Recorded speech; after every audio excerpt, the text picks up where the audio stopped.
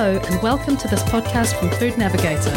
I'm Caroline Scott Thomas. The sweetener erythritol has been approved for use across all EU member states since February, but despite containing just 0.2 calories per gram, its status as a polyol has meant that manufacturers haven't been allowed to say that foods containing it are low calorie.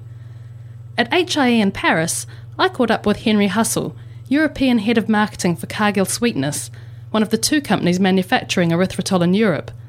Henry took me through the latest step in erythritol's long journey.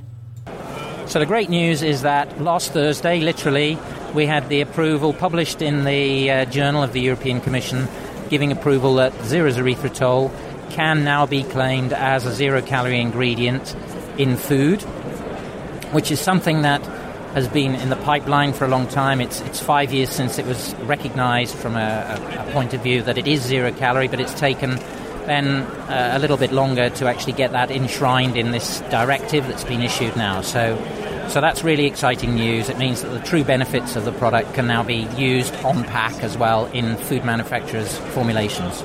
So what can manufacturers now say? So they're now able to produce products, certainly in, say, for example, the confectionery and dairy area, where they can achieve a 30% reduction in calories, still produce a great product, and but make that claim now. So they're allowed to do that, make that reduced or low-calorie claim. Okay, so what about applications? What sort of applications does this have? So we did really start off looking at it very much in confectionery, and in particular then in the chocolate area, and we've been able to produce a good chocolate product, both milk and dark, with it, which has got a 30% reduction in calories.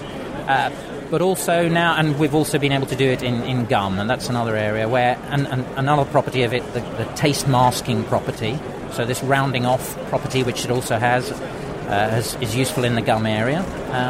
But increasingly now, we're also really believing that the opportunity for this lies in the dairy area as well, and we have a 65% calorie-reduced yoghurt product here, which people have been tasting and really giving the seal of approval. So it looks as though there'll be many more opportunities to taste all kinds of foods sweetened with erythritol in the future.